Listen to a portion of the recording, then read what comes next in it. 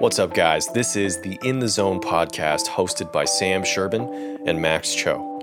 Now, Sam and I met a few years ago at the Bowery Hotel in New York City, and there we had a conversation that would lead us on a long journey. How can we best humanize the individuals behind some of your favorite records? Now, myself as an artist manager and Sam as a mixing engineer, we felt passionately for the need to humanize these stories. To humanize the individuals behind the boards who are responsible for crafting the songs that have become the soundtracks to your lives. We want to use this podcast as a platform for telling those stories. We hope you enjoy. Welcome to the In the Zone podcast. Hello, welcome to In the Zone with Sam Sherbin and Max Cho, and we have our guest Nia Music out of Amsterdam, who's a producer, she's a writer, mix engineer. What got you started in the music? What started the spark? Thank you. Thanks for having me over. Yeah, so it has to be just my love for music in general because I'm a fan first and foremost. I just really love music, and growing up as a little girl, I used to listen to pop music. I listened to a lot of Mariah Carey, a lot of Backstreet Boys, Spice Girls, stuff like that, and R&B as well, Destiny's Child, and I love Tupac and all kinds of music. So I had all these CDs at home, and I really just remember going through the CD booklets and reading all of the lyrics and all of the credits. And then I realized oh, this is a song by Mariah Carey, but it's created by 10, 20 people. So you see all these names in the credits. So I'm like, who are these people and what did they do? So that's kind of what sparked that interest in me for, trying to look deeper into music in general. Yeah, that's incredible. Was there a certain credit that you saw over and over that kind of sparked it, a producer credit or an engineering credit that you were like, hey, there's 10 people, but this one person is doing something that I really admire? I do remember seeing the name Tony Maserati a bunch of times, and that name really stuck with me for some reason, and he is really one of my idols. I consider him a mentor as well because I did his Mix with the Masters seminar. I went twice, actually, in 2017 and 2018. And I just really, really loved it. And I just look up to him as a role model. And it's just great to have learned from him up close when this was a name that I kept seeing in all these CD booklets growing up. So yeah, that's definitely a name that stood out for sure. What was some of the qualities of those mixes that really said this guy is setting the bar, or he's setting kind of the tone for how records are mixed? Because mixers like that usually they work very hard and they start getting their names and credits on bigger records, and then all of a sudden they become the go-to name, like the Serbins, the Mannies, the Tonys. And where there's certain records you're like, oh my God, this Tony mix is a standard for a pop mix. You know what I mean? Yeah, not necessarily. I think I might have been too young for that because I'm really talking about childhood. So it wasn't really that deep for me yet growing up, but I just remember I loved hearing a clear sounding vocal, obviously beautifully sung vocal, and just a heavy low end. I always loved a heavy, dense production and a heavy low end. So I think those are the things that kind of stuck with me. Yeah. I think his work, especially with Bad Boy back in the day, kind of set the tone because I was listening to those same records. And I think he did mixes for Black Eyed Peas that really stood out because then he was venturing more into the pop territory and, Right. But with his sound, Yeah, but what right? his And with his low end and so his precision with yeah. those vocal harmonies, not a lot of people can do. And also, shout outs to Victor and Max at the Mix the Masters program. I went to that one. I went to one with Manny Marroquin in 2013, and that was just incredible. Nice. What was that like? It was incredible. I was in France for a month working on a record, and got into the Manny class, and we drove like 5 hours, I think, to Saint Remy de Provence, and like it was just this whole journey of soaking it in. I think those kind of master classes, as you know, it's like it's very one on one. There's amazing talent all over the world, and then there's also you get that time with the mentor and really kind of dial in your Yeah. skill set. I think it's a unique offering, and It's insane, yeah, right? Absolutely insane. Yeah, I had the pleasure of doing 3 Mixed with the Masters seminars, and I can honestly say they were absolutely life changing.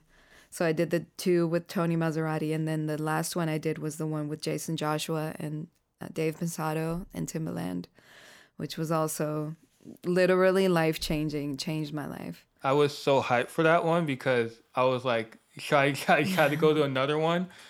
And I think that one was very unique because you had an incredible, like once in a lifetime producer, and you have the mentor and you Yes. have the mentee, like Jason. And people, I think people see Jason, they're like, he's the big guy right now working on a lot of records, but Dave was his mentor, and Dave was working on ridiculous amounts of records. What Right. was what was the biggest takeaway from that? I mean, there were so many takeaways from those Right. classes, but there must have been a few things. Oh man. From the Jason Joshua one or in general?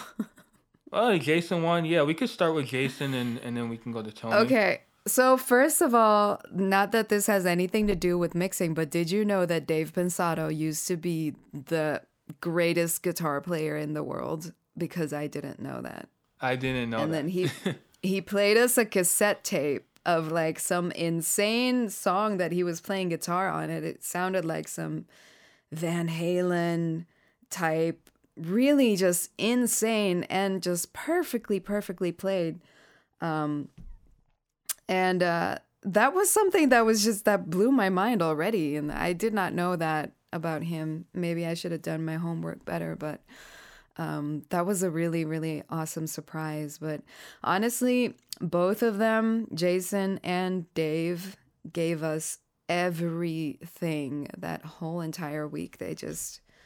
They were open books. We could ask anything and any question was answered. Like, so yeah, I'm so grateful, still so grateful. You guys did 21 snaps. Yeah, 21 Snaps.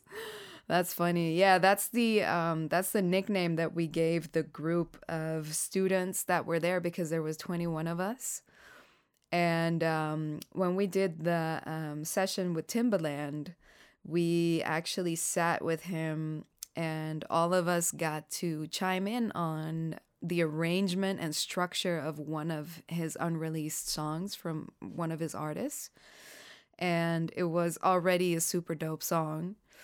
But with, 21 of us there was just like little thoughts and little ideas being, thrown into the room. And then Jason was sitting behind Pro Tools and putting everything in, all the ideas that we were giving. And one of the ideas was, hey, what if we take 4 bars here in this bridge and we add a snap and mute all the other drums? But then we were like, oh, but there's no snap in there. So we Yeah. recorded one. And since then, we're 21 Snaps. Oh no, that's awesome. I think you guys had a bit of that on. You guys were filmed. It's on the Mix of the Masters site. They were showing That's the right. process. That's super Yeah. rare. I mean, people don't really see Yeah.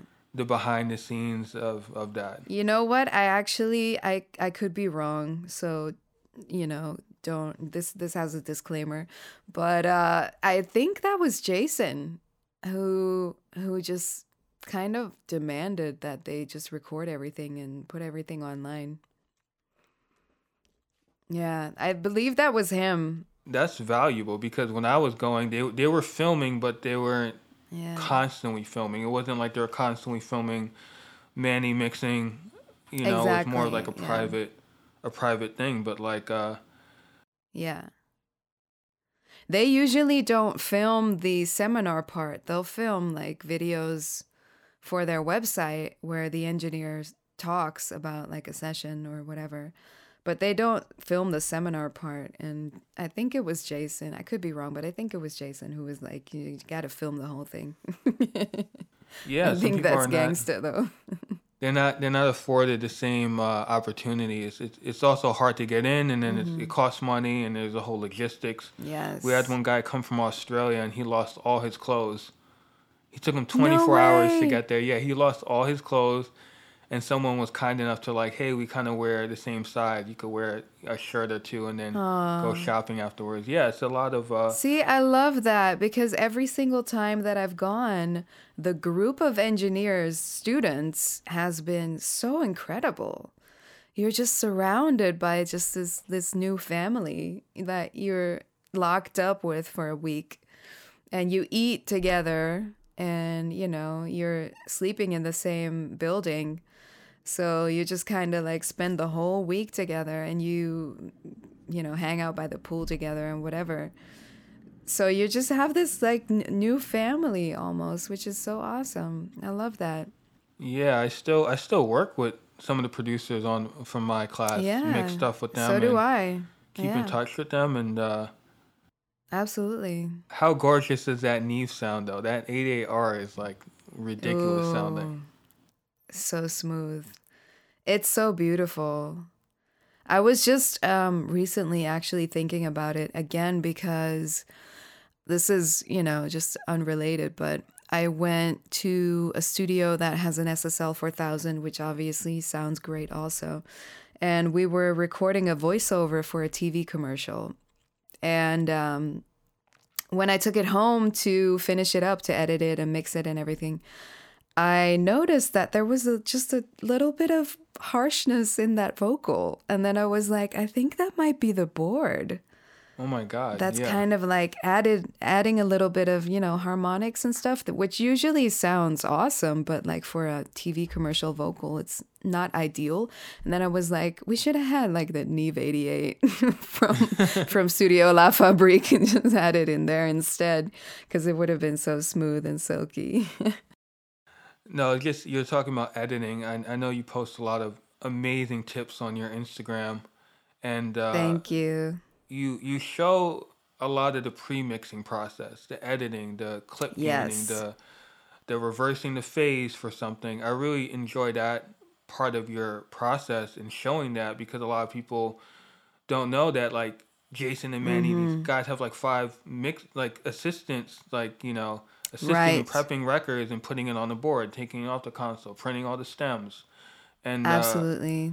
for someone like us, it's like, yeah, you get the record, but is it mix ready? I think that's a huge discussion people don't have because they just want to mix whatever is in front of them and they don't want to check every single thing. Yeah, and it shows. Not to knock anybody's work, obviously. Of course, it's going to sound great anyway, but if you want that little part between great and excellent, that's where that money is in the automation, in the prepping, and the volume editing, in all of that annoying work that nobody really wants to do. But once you take the time to do it, and I always tell people whenever I talk to people about this, I never do it on the same day as the mix. I treat it as if I'm my own assistant. I have prep days or prep hours and mix hours, So whenever I have a mix that I know that I have to do that week, I will do the prep like a day before or longer. I'll never do it on the same day because you'll be tired of it by then. It's too technical to be creative and to have fun with it. But once you start mixing, you want everything to be just really nicely, just all ready and set up and edited and all cleaned up, Even headphone spills and, the manual de-essing that I talk about, the manual clip gain, volume automation and stuff like that. Yeah, that's where the money is. That's that's the best de-essing you could do is the manual de-essing, going there and zooming all the way into the sample and then gaining it out. And that's where you get the consistency throughout the entire song, Absolutely. Don't let a de-esser do that work for you, because it's not the same, because it's going to alter the sound of that S, and it's not going to do it in a nice way, You want to do that manually so that the de-esser can only work really, really lightly, as well as the volume automation in general, so that the compressor doesn't have all that work to do. And you're going to have a great natural sounding vocal. Yeah, I think people depend too much on those automatic compensations of the R comp and the gain structure of these things to do the work all the time, because the vocal is dynamically moving all the time and the compressor is only working at a certain threshold, certain ratio, and the vocal may be too low at a certain point. Then you got to clip gain it and make it, you have to, it's not so much of a, let me set this preset in this thing. I mean, presets are great, but that's not where the work is. Set it and forget it. No, and the same goes for, how a lot of people will have like a lead vocal throughout the whole song. So they'll have the verse and the pre-chorus and the chorus and the bridge, and everything will have one lead vocal, and they'll just put it on all in one track. When, the vocal has dynamic ranges, it has different notes. Sometimes it'll be much higher, sometimes it'll be much lower in notes. And so your EQ is going to need different things, and your compression is going to need different things. So, always try to separate those on different tracks as well and treat it, separately. But yeah, the volume automation, absolutely. That's one of the first things that I start my prep with, is the vocal edit, as well as melodyning and stuff like that. No, that's incredible. Do you have a process when you're finalizing the mix and you're trying to get it to that last 5%? Like, I always talk about that 5% difference between that, like, you're listening to and you're like, it needs a little bit of this or a little bit of that. How do you come to that conclusion, whether it be like a harmonic thing in the 808 or a vocal? I mean, it's all song dependent, but there's always like that one test of playing the record before you send it to the client. Like, what are those 5% things that you look for or you listen for a mix? That is a great question, actually. I never really talk about this a lot, but what I like to look for usually is I'll play the whole song through. I'll play it on a phone speaker. I'll play it on my AirPods, and I'll play it in a car. And I can kind of get a sense of how it's hitting. And because I listen to music on all of those systems, I will kind of know, like, okay, this is hitting here, and this part might be a little bit, like, the vocal will need some lifting there and stuff like that. Or maybe there's like a little boring transition part when you're waiting for the chorus to start, and you're like, oh, that needs a little delay throw or whatever. Like, little things like that. And I think that's usually when I'm ready to send to the client, also because I like to include the client in the mixing process as well. I don't want to send it and be like, hey, it's done, you know? Yeah. I always send it with the idea, like, this could be done, but let me see what the client thinks, and let me see what they think. And sometimes if I'm kind of searching for it and I'm like kind of getting a little bit lost, obviously this depends on the client, but usually I'll just send it and be like, hey, this is still like in progress, but let me know what you think so far. And I'll ask for their opinion. No, that's to like help me get through. No, that's cool. I mean, I see people do in progress. They'll say in progress mix. They won't say mix one, mix two, mix three. They'll just say this is a work in progress. This is a Yeah. like an open revision instead of like a closed revision. Like, hey, you have X amount Yeah. left. You know. Yeah, and you know, artists love that because you know, this is their art. This is their baby that you're working on. So obviously they want to be involved and they should be involved, I think, you know. I Yeah. think it's our job to honor that and to, you know, make sure that they're happy with how their song sounds. Definitely engineers are getting a lot more love than they ever have, you know, in terms of like the spotlight showing what we do, how hard we work on records. Do you feel like it's a good transition? Yeah. We're much more visible now. I love that. Yeah. And everybody wanted to be, you know, Timberland and all these other guys. And it's good to see that these guys in the background mixing these records get some shine and get some like acknowledgement for how hard we work on stuff. Yeah. Yeah, absolutely. And still, you know, there's a lot of confusion about mixing and mastering and, you know, all of that stuff. Yeah. But it's getting more visible and I love that. And the same goes for women in audio as well. You know, it's a cliche, but there just aren't really that many women in audio. At least there haven't been, but I think it's growing. It has been growing. I think it's also because there's just a lot more visibility and it's just easier to find information and easier to connect, you know, and to have role models and to, you know, connect with people who do the same thing. And I'm gonna sound really old when I say this, but when I started out, none of that was there. It was pre-social media. Yeah, I mean, there was very little information. Yeah, very pre-social media. Yeah. Looking for anyone that looked like you know, whether you're a female mixer or you're Right. African American mixer or just anyone that just looks like you in the field that say, hey, you know, I can do this too. I think that's incredible, and there should be more spotlight on those individuals as well to just show what's possible. Yeah, and I think that there is. I think there is more spotlight on those individuals right now, you know, Yeah. this day and age. And it's still growing, you know, and Ali with his new platform Engineers, you know, he's doing something incredible right now just for engineers, you know, it's unbelievable. He's he's taking it to another level. I love that he's including everyone. I'm on that platform. I mean, he'll do, you know, FaceTime calls and follow up with people and see how people are doing on the platform, and it's just That's it's insane. insane. And Yeah.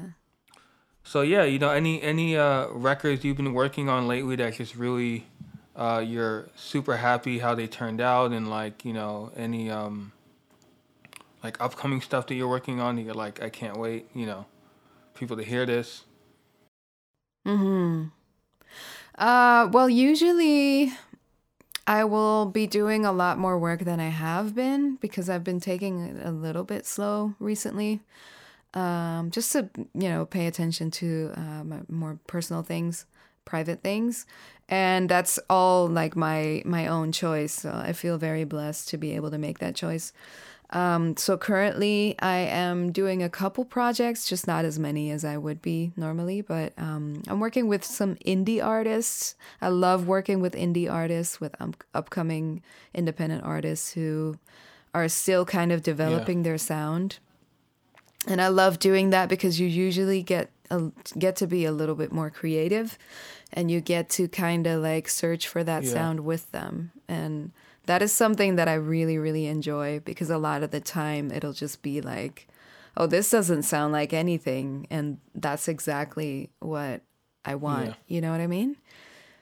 So yeah, it won't be anyone that you know, though, because a lot of them are Dutch independent artists or like local around me. So How did that scene influence you? Like, you're saying that these indie artists, they're coming to you without a sound. Is there like an inherent sound or like a genre or like a subgenre that is around your town or your country that you're like, oh, this is incredible. This is, UK has grime music, and there's K-pop, and there's all these other genres coming up out of countries. Do have a really cool local sound, which is Dutch music that is with Afrobeat beats, and the lyrics will be in Dutch with mixed with some English words and some French words and stuff. Like they'll throw stuff in there just to appeal to a broader audience, because not a lot of people speak Dutch. But it's wildly popular, that genre, out here. It's super popular, and it's just hit after hit after hit that has been climbing in the charts. I would say probably the past 5 years, maybe a little longer, 5 or 6 years.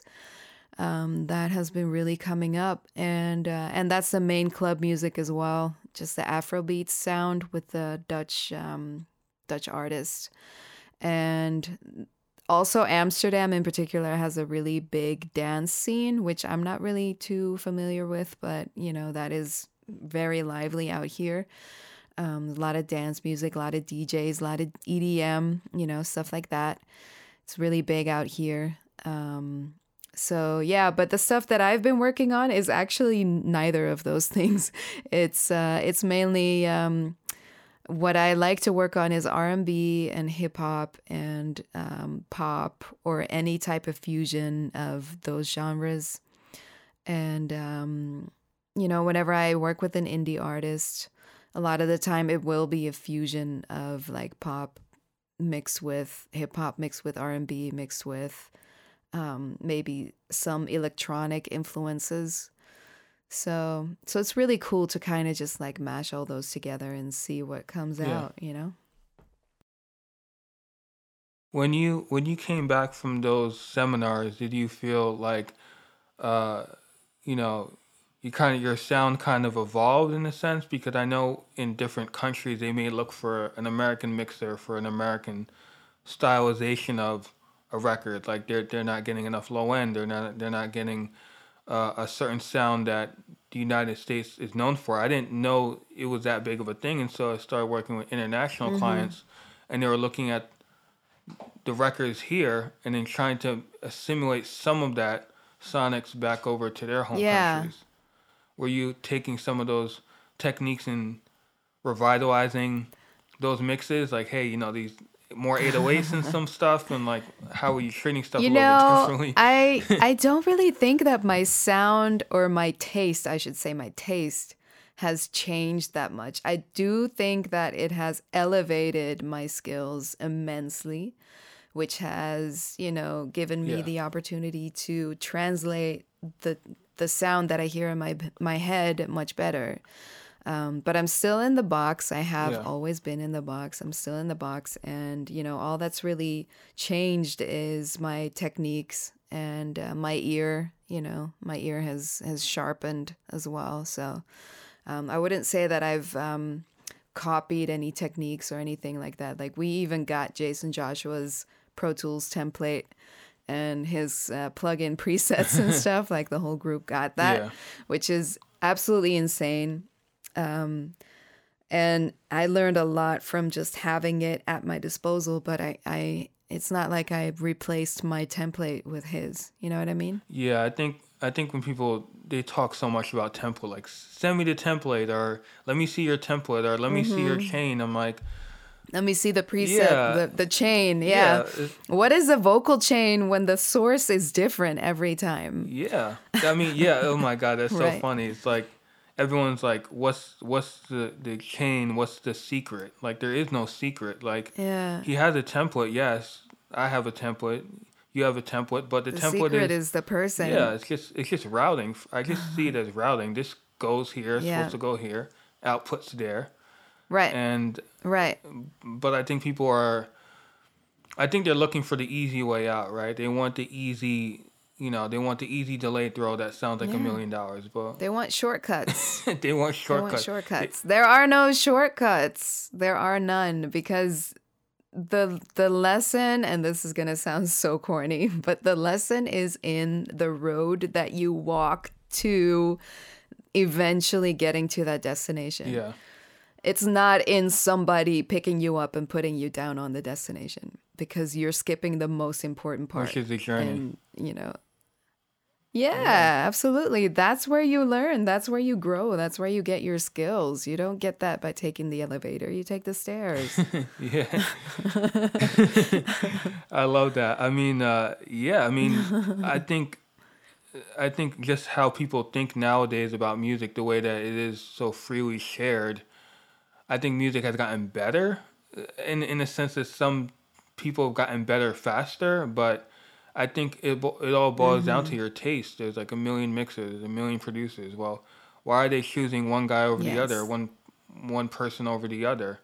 It really has to do Which with is a great interpretation. question. Why are they? Yeah. Why are they choosing one person over the other? And honestly, I have been thinking about that a lot myself. And I think a lot of it has to do with, are you nice to work with? Wow. Are you nice to be on someone's team and to work on someone's music? Like, do they like working with you? Can you translate what they are saying when they give you notes?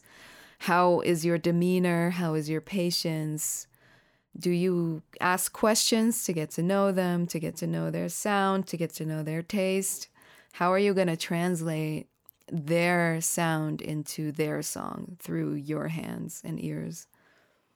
Yeah, that's exactly that. It's like being personal and being gracious for the opportunity to continue working, and just making it a fun experience. I think some people in the studio, they make it in such a serious thing. It's so serious. It's like, lighten up a little bit, like have some fun with it. And and I understand, because a lot of the time, especially when you're just working together and you don't really know each other, a lot of that is just insecurity. And, you have an artist there or a producer there who is about to invest money and time into taking a chance on you. Yeah. And a lot of engineers forget that. Like they forget that to be, to put themselves in their shoes. And they just kind of see it as like, oh, I'm here to mix a song and I'm going to get paid, and they should, take it as it is, or something like that, Yeah.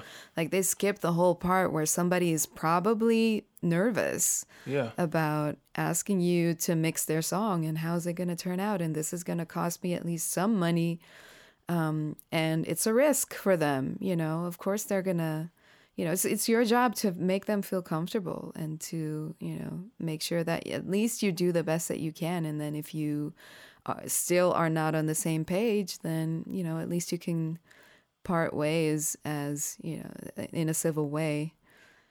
Nothing about that is personal. Yeah, it's not personal. I mean, big mixers lose jobs all the time for whatever reason. I think people think that just because you mix a multi-platinum record and you have 10 Grammys doesn't mean that that you could please everybody in the world as far as what your work is.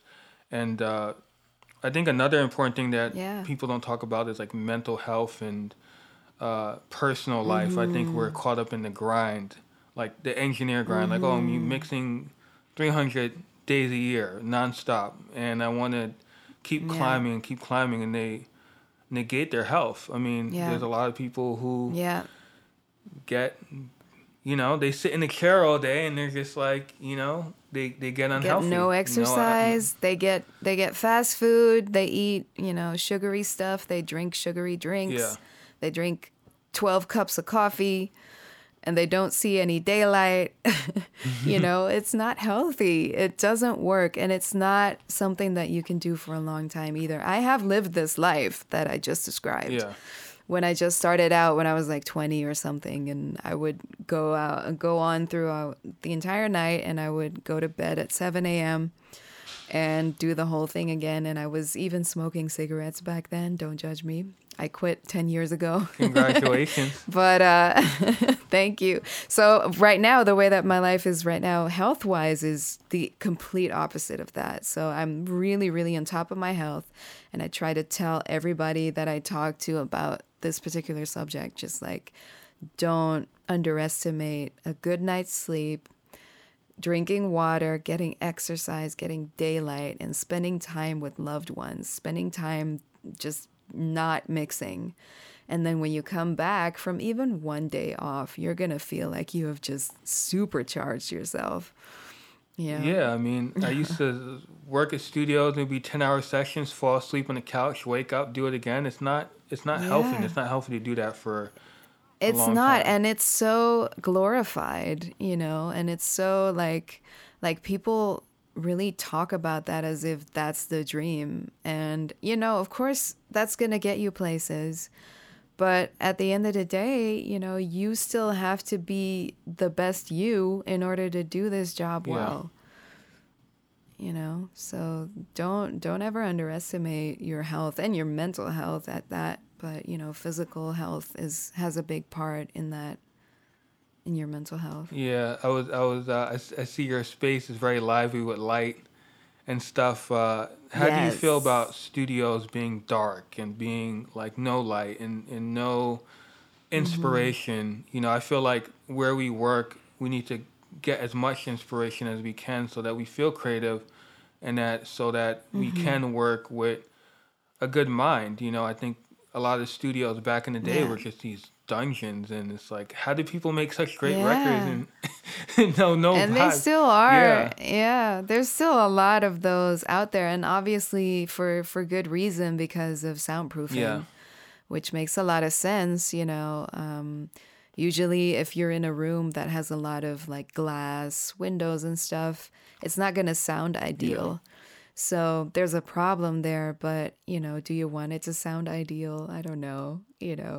I love my room that I'm in with one big window that I can look out, and I work at home, so it's easy for me to just walk into my living room and go on the balcony and get some fresh air and stuff. If you're down in some basement somewhere, that might be a little bit more tricky, or you lose track of time and you don't notice that your ears are fatigued, and now all of a sudden you're messing up your mix. You step away, you come back, you're like, what is this? Because you worked on it for too long in a row. yeah, yeah. Speaking of your space, how do you have your space set up? Do you have plants? What's your monitor situation like? So, did you ask if I have plants? Plants. Plants. Yeah, So I have plants in my living room. I don't have them in my studio because it is just a little bit too dark, yeah, I think, and I would feel bad for my plants to be in the dark.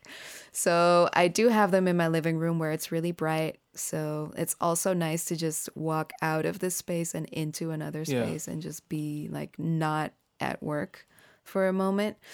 But my space here, so it has a lovely, comfy couch in the back, and my monitors, which are the Barefoot Footprint O1s, they are in front of me at around a quarter to a third in the rectangular shaped room. And I got the bass traps behind and acoustic panels on the walls, a little carpet on the floor, nice big desk, which I wouldn't recommend because obviously it reflects also, but I like having space on a desk. And it has some Funko Pop dolls here. We have a Oh, little baby oh, Yoda. you're not the only one. Trunks. Hey, there we go. I got the little baby Yoda. I got Chun-Li. I got Prince with the third eye, What? and I got the yellow Power Ranger. I only have one. I have Trunks right here. He's fun. Hey, yeah. No, I had to put a little put a couple fun things in here because it was a little bit too sterile. And I have a couple. I have a platinum and a gold record sitting in the back that I still have to Uh put up, oh. which is gonna look nice also. Once it's up, it's gonna make it, feel a little bit more fancy and official, and people will be so impressed. Um, and yeah, I got a keyboard here, and I have a guitar in the back that I do not play, but I do own it. It's just mostly there for convenience if somebody ever needs one, but and it looks nice, but I don't No, play. that's awesome. Yeah, and a couple things that a couple gifts that I got from friends, just some stuff to make it more personal and because, so you spend a lot of time in here. So you might as well make it fun. Yeah, I think what mine is the cool. I have my fragrance collection behind me. I see Yeah, that. so That's so and I got the cool. little Chanel bottle. So I'll have clients come in, we'll mix a record, and they'll just have fun. They'll spray stuff and and then Does it influence you when you're mixing? yeah, Like the scent I in the was actually room? mixing a record, and I was tired of like listening to mixes. So I was like, oh, let me pick up a Tom Ford and spray it and see how I feel, and mix off how I felt. And I was like flabbergasted how fast I mixed. It was really weird. It was such a Seriously? weird So connection. that's your go The juice. Tom Ford. So yeah, so for other people, for other engineers, it's a cup of coffee, and for you, it's just like spray some perfume, and you're good to It's, go. it's yeah, they're very akin to mixing because they are mixing with scent, and they have like a pyramid. So they have bass, mids, and tops, and like what you smell, and uh, That's so awesome. like it's perfumery is really hard to get into. It's like I was like, how do I when I started making music, I was also into that stuff like Curve, all these things, and once I got older, I Hmm. was like, oh, this is actually pretty cool, and I learned about perfumery, and I was like thinking of the mixer job. I'm like, oh, they're kind of similar. They're very, very similar. That's They get awesome. a brief. That's true. They have to work with clients as well and make stuff more commercial smelling, whatever it is. So I was like, this is cool. Hmm. This is cool. So It's like John Castelli with his cooking. yeah, his I cooking. don't know if you follow him on Instagram, but his cooking is out of this world. He will just post pictures of these extravagant feasts of like dishes that I've never seen in my life. And he will go so precisely into like all of the details of all the herbs and the Yeah. mixing of all the ingredients. It's funny how that translates back to mixing. Yeah, yeah. Did you ever go to his? He had these classes that are not these classes. He had like a hangout where we went to his studio, and He this did. big table, and he Yeah. makes food for everyone. So his mixing and his Yeah. cooking is like one They are thing. Yeah, infamous. they're infamous. They're infamous, these John Castelli hangouts, conversations. I haven't had the pleasure yet, but I hope to sometime. That would be awesome. Yeah, Yeah, they were absolutely. fun pre-COVID. So we've Right. been in a Yeah. whirlwind of a time. How did you uh adjust to the pandemic? How did you adjust with 2020 being like such a sucker punch to Yeah. everyone? So I have to say that I feel incredibly grateful and blessed just because work wise, nothing changed because I was already working at home. So it was kind of like just incredible that I was like, okay, I am so lucky that I just get to do this. The only thing that has obviously made a huge impact is everything outside of home and also inside of home, but mainly outside. So the things that I would usually do to unwind, like go to the gym, gyms were closed, have dinner with friends, no restaurants, be social at all was not possible. So that had a huge impact on me, and particularly gyms closing. I felt like that really did a number on me and put a big strain on put a lot of stress on me because I couldn't, I do martial arts. I do Brazilian jiu-jitsu, Yes, my which best is friend is a a BJJ coach, and he also does MMA. So love I've that. been I love that. Yeah, I started with MMA and then I went into BJJ. And so it's actually next to music, next to mixing, it's like my number one favorite thing.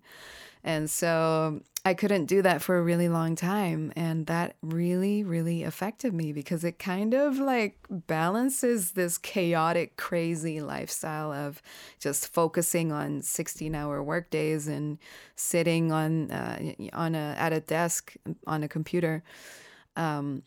and I didn't have that balance. So I did do like some home workouts, but it's nothing in comparison.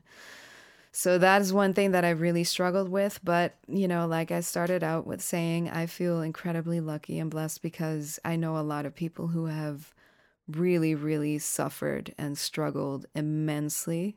So I never want to overlook that, and I never want to lose sight of how fortunate I am and how grateful I am. Brazilian Jiu-Jitsu is one of the hardest disciplines I've ever seen anyone do, and I love the fact that you do not know when you're going to get your next belt. My friend just got his brown belt out of nowhere. Nice. And it's just like I'm hoping this year I get my blue belt. I hope that I'll get to my blue belt, which is the next step up from white belt, which usually you're a white belt for like 3 or 4 years, which I'm at right now. So it would be cool if I make it this year, but I'm not in a rush. I'll wait and see what coach thinks. Yes. If he thinks I'm ready, then I'll get my next belt. You just don't know, but it's not about getting your belt. It's about loving the sport and learning and being a fellow like sportsmen like conduct. Like it's about being respectful, towards your opponent, and it's for sure. There's a lot of respect in the sport that I really appreciate.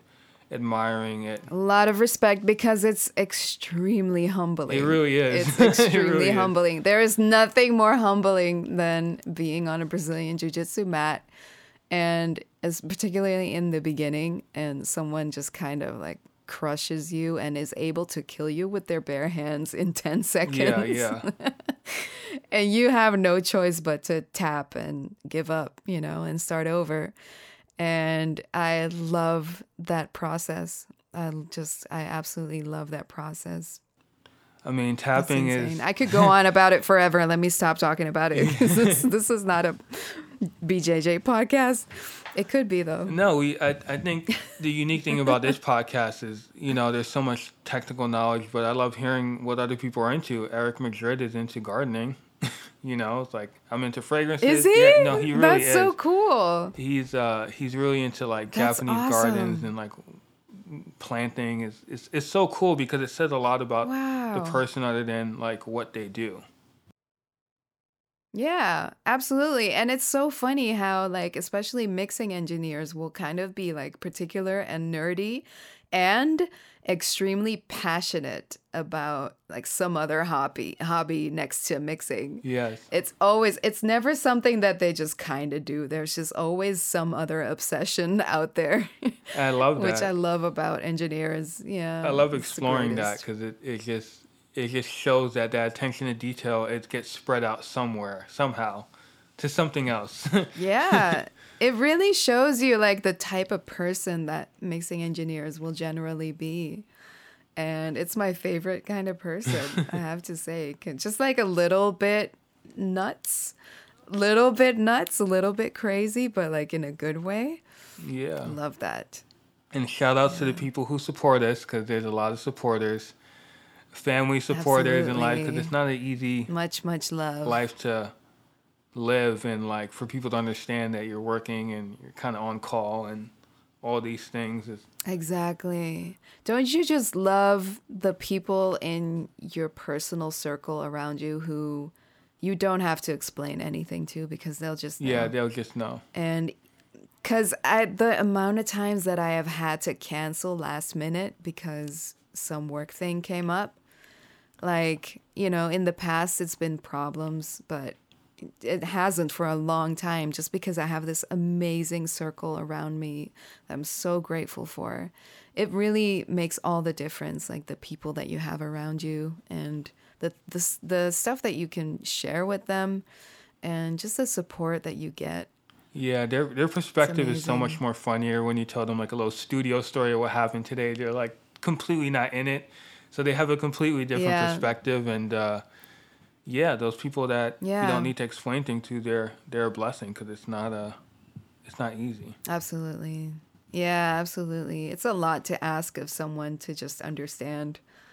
that you're on call 24/7 basically.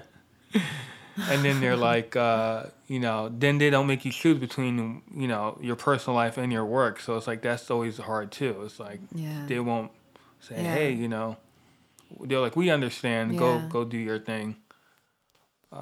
Yeah, it has been a little bit more just emergency based for me recently because I used to be on call literally for anything.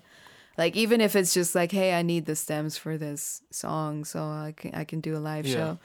And I'll just be like, yeah, I'll get them over in like an hour or something like that. Like there's no need to rush things that aren't an immediate emergency, just so you can like also make time, schedule in time for like private time and fun, having fun with your friends and stuff. Yeah, because I think your family. At the drop of a dime, we're so like, yes, we'll do it. Yes, you can say yes and figure it out, and then it's like it cuts into our in the time. back of your mind, in the back of your mind, you're just like, oh, they might go to someone else tomorrow or tonight.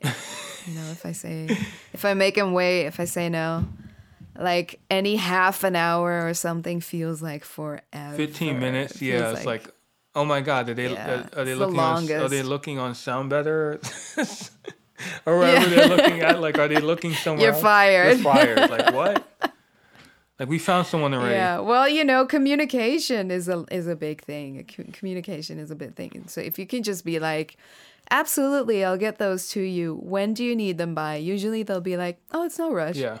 And then you're like, okay, cool. I'll get them to you tomorrow or whenever. It doesn't have to be right this second. Like, I'll do it right this second. They were like, I used to be like that all the time. Like, my girlfriend's like, no, we're having dinner. You can print the stems after dinner. Like you're like, but like, they need stems. She's like, but no, you have a personal life. Does people not? She was like, my mom was like, do people not understand you have a personal life? I'm like, I don't think they do because. No, I seriously really don't think that they do. Although people have gotten much better, and also I have become more selective with the people that I work with. So like if I notice that someone is not really supportive of, me being like, oh yeah, I can do that tonight, and I'll notice like an attitude or something, I'll know like, okay, this is not really my person, maybe. Yeah. Maybe I don't absolutely have to work with this person or something like that. You can be selective about things like that.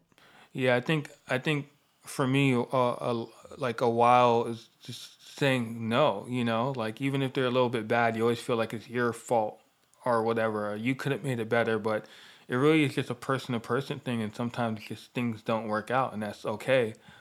Like you were saying, like can't take it personal. Again. Exactly. That's what I was going to say. Again, it's nothing personal. A lot of the time it's just, I like to call it a conflict of needs. I need this and you need something different. And maybe you should, not order spaghetti when you're at the shoe store. Just go to a spaghetti place. Yeah. If you want shoes, I'll get you shoes, but I can't get you spaghetti. Yeah. It's a conflict of needs, and that's fine. It doesn't have anything to do with anyone other than, just doesn't match.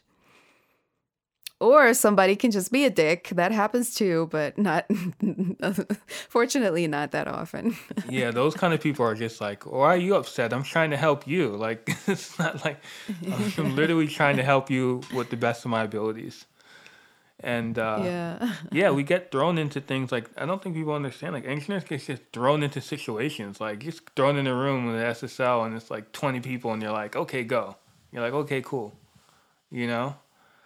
Like, would you be like, okay, cool? Because I wouldn't be like, okay, cool. I would not say, okay, cool. I would say, hey, can I see the patch cable? Can I see this? Like, can I get acclimated first? Yeah. Because I think. Yeah, because that's not reasonable at all to ask of someone. But again, there's a lot of misunderstanding as well. So that's not personal either. It's just people being uninformed. But then it's that much more important to be vocal and to communicate. Yeah, 100%. Be upfront about things. Yeah. No, this is a great conversation. I love where this is going, and It is, it's right? just, It's great. We have so much in common and so much to share. And, we can go on about this stuff forever. And a lot of it's universal too. It can be from anybody who's just starting out to people who've been doing it for 20 years. yeah. I love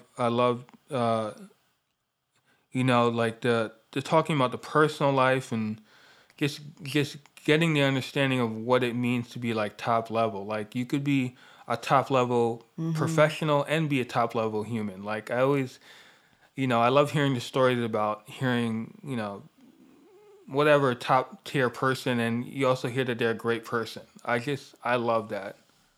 Getting that Yeah, symbiotic thing of absolutely. like, wow, like they're amazing at their job and Yeah. they're very kind to people who are interns or kind to people when there's, Yeah.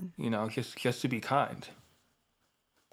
Absolutely. Yeah, which is why a lot of those, you know, big names that we've mentioned before, I do consider them my mentors as well because I look up to them and the way that they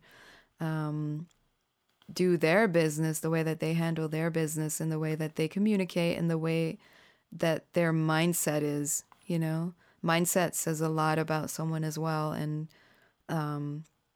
being courteous, being patient, being understanding, even just the way that, like, for example, like Tony Maserati will write an email and it'll just be so humble and so kind and it'll be so communicative.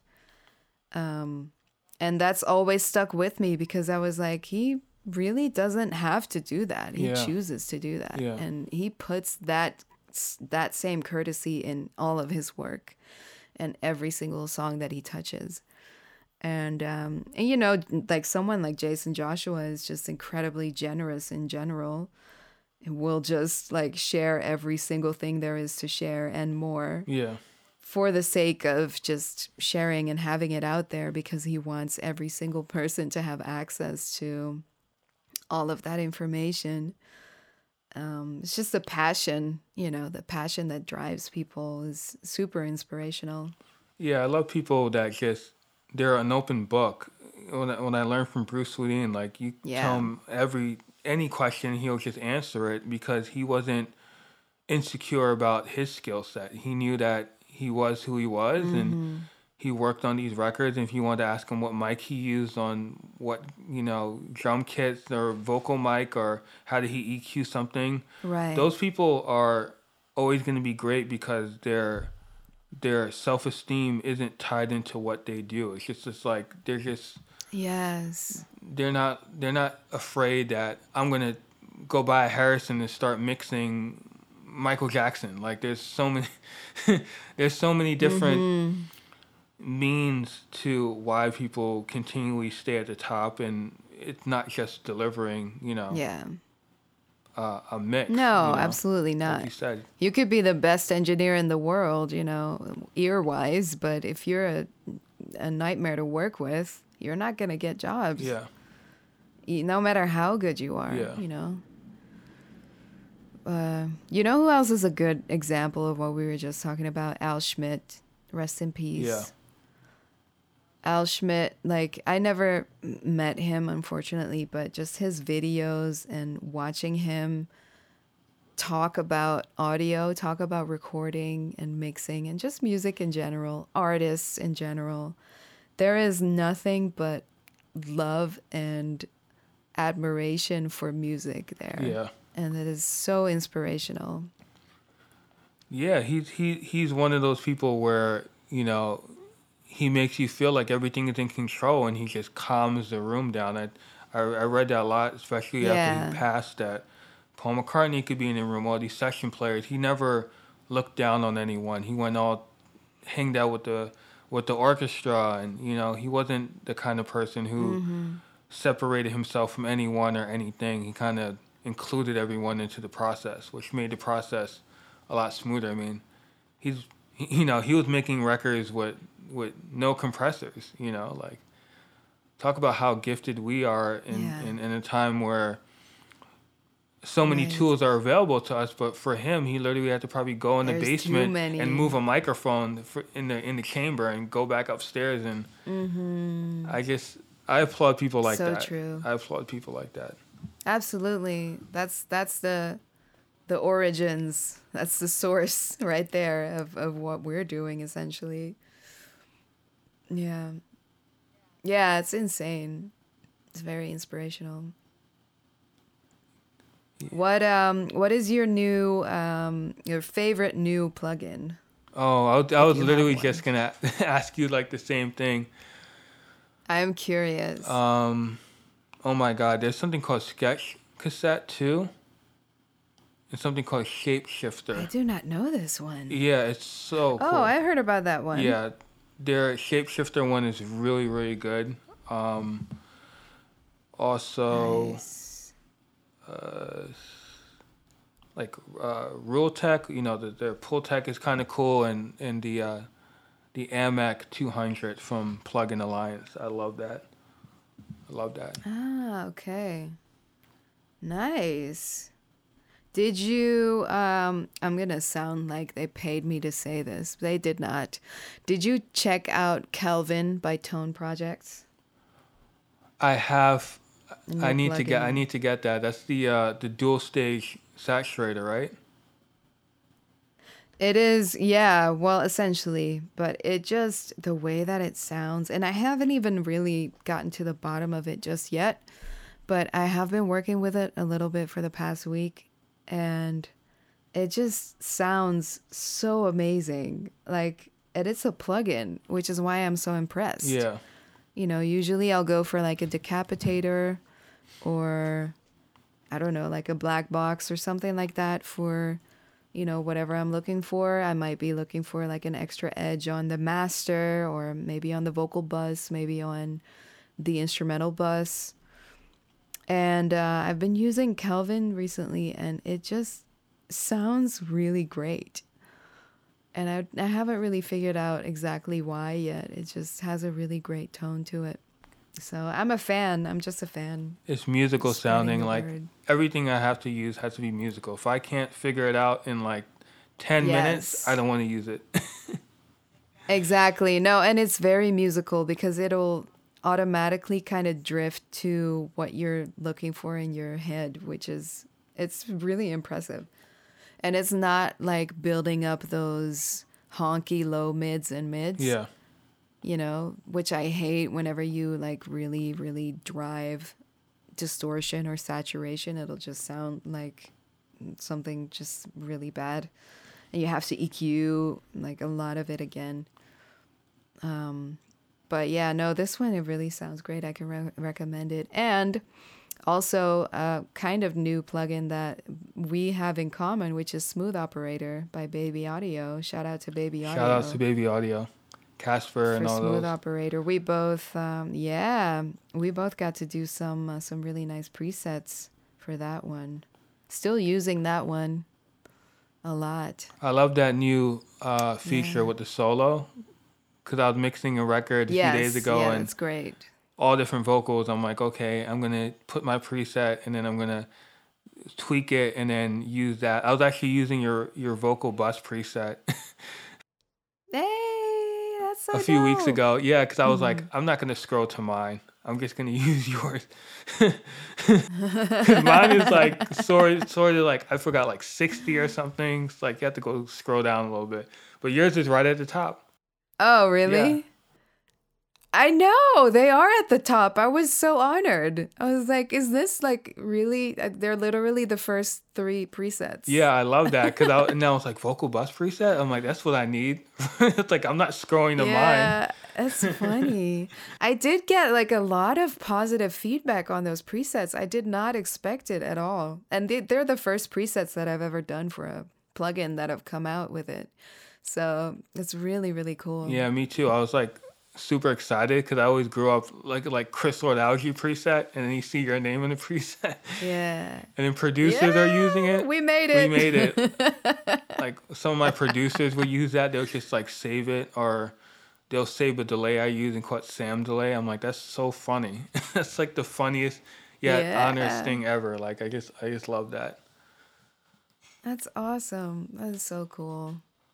I love it. The parallel aggression is great. Aggressor. Oh yeah, parallel aggressor. That one's great. It is a little bit like it's just very coloring, which is why I can't use it all the time. Yeah. But it's also something that can work really, really well whenever you're looking for that and like something kind of drastic. Yeah. You slap that on like on a drum bus or whatever you need some parallel aggressiveness to. And it'll just do it like right away. Just dial it in and you're good. I love Comeback Kid as well. Still Baby Audio for those who don't know. Yeah, Baby Audio. But yeah, love those guys. Doing great work. What's your favorite vocal throw delay plugin if you have one? Vocal, I'm sorry, you were Like lagging. vocal delay throw, like if you want to do a throw. Oh, okay. So I have been really, really inspired by Mike Seberg, who is Jason Joshua's assistant, who will do a lot of delay throws and stuff like that. And he showed us as a group the way that he does it. And it's obviously also he has learned from Jason. I'm not trying to say that, Yeah. Jason doesn't do delay throws or whatever is pulled out of context. Stop messing with me. No, I'm just kidding. So Mike was showing us how he does it, and he just like lines up a bunch of plugins in the inserts, but he'll do it in a different session, which is really, really cool. And I have been doing the same thing because you don't have to worry about your CPU.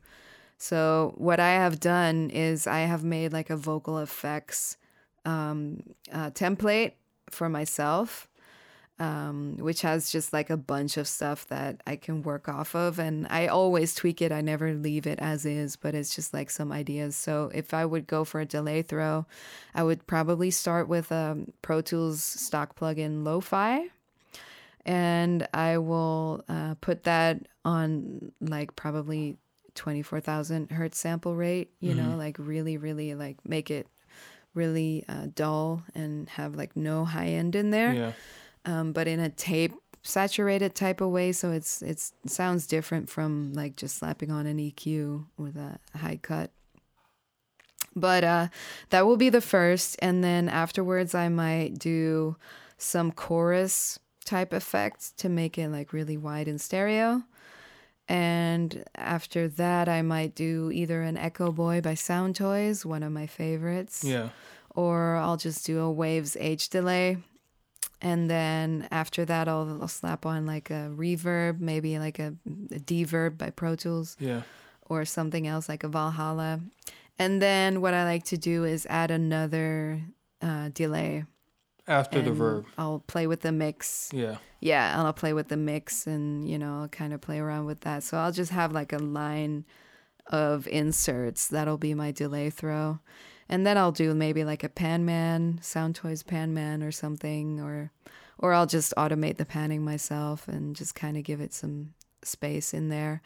Or maybe I'll automate like a little altar boy, mess with the pitch. I can do that either after or before it goes into the delay and reverbs and stuff. So I like to play around with a lot of that stuff and just make it like really wild and crazy. Oh yeah, I love that. I love automating the lo-fi, the sample rate and the distortion at the same time as the feedback loop is occurring, so it'll just degrade it. Yeah. Because I was inspired by love that. What's that mix? He did The Worst with Janaea Aiko. The delay throws on that, like there's a throw, a constant throw that happens, and as the feedback is going, it's degrading even more. So I was like, oh, I'm just gonna do my version of that. I always loved that actual thing, and I was doing that, or I was doing it's crazy. You gotta like put it in master bypass, but you put the fuzz box on, and as the feedback delay is occurring, you put the sim on, so then the feedback delay sounds like it's going through a telephone. So like you'll have the full bandwidth of it, and then when you turn it, as it starts to decay, you put on fuzz box, so then the feedback will sound even crazier. Like, it's crazy. That's so dope.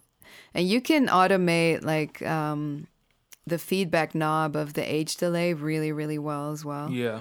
Or Echo Boy, you know, and you'll just like kind of push it, bring it back again, push it, bring it back again, and you'll just like have an extra instrument in there that you can just like completely wild out with. Yeah, the wobble I think effect. Greg Wells likes doing that as well. He'll have like a bunch of separate effects tracks of just feedback delays that'll just be like one resonating note. Yeah. That you can kind of like dial in for like some extra harmonics and stuff. Yeah, it works really, really well. I love that idea that you just said with the, did you say Fuzzbox? Yeah, the Fuzzbox, McDSP. It's the one. I don't have that one. It basically has a bunch of sims in there. It does like a walkie-talkie. It does a radio. It's a distortion. Nice. Pensado used to use it a lot. And you That's know, so dope. when you put the master bypass on, hopefully it doesn't click or pop, and then you can just, if it does, you can just crossfade it out. If it does that, but usually it doesn't. Yeah, do that. exactly. Yeah, I like committing it, so it's just an audio file, and you can just like mess with that. Yeah.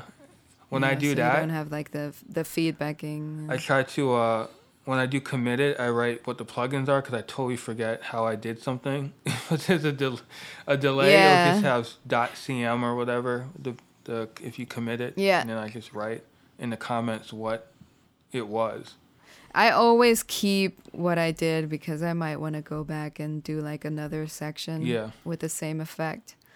So that's why I also like having a vocal effects template or a vocal effects session for a mix. And I'll just set myself up with like a bunch of effects. And then I'll just sort them all out and I'll mute what I don't need. But I like to go like really crazy with it and just see what sticks, you know. I was listening to your mixes on your Spotify, and I was like, wow, you have such a clear vocal, like a clear, open lead vocal. That's an art because that's really, Thank you. really hard to do, especially, you know, given all these vocals and microphone choices. There any last tips you have on like clarity in the top end without harshness? Thank you. That is actually something that I spend a lot of time on whenever I do a mix, is getting the vocal clear and like with a nice top end but not harsh. And that'll usually take the most time, or I'll spend the most time on it because that's essentially what people are going to listen to first. Yeah.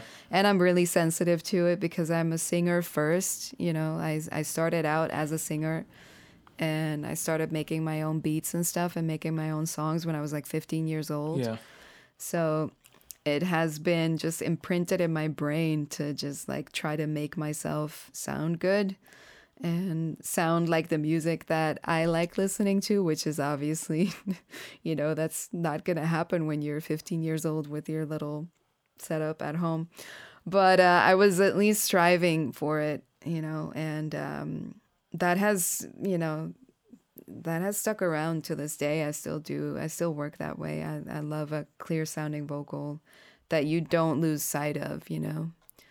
So yeah, a lot of automation, a lot of clip gaining, a lot of volume automation, a lot of parallel compression automation and stuff like that. So thank you for the compliment and thank you for noticing. No. I mean, I'm listening on my speakers. I'm like, that consistency is hard.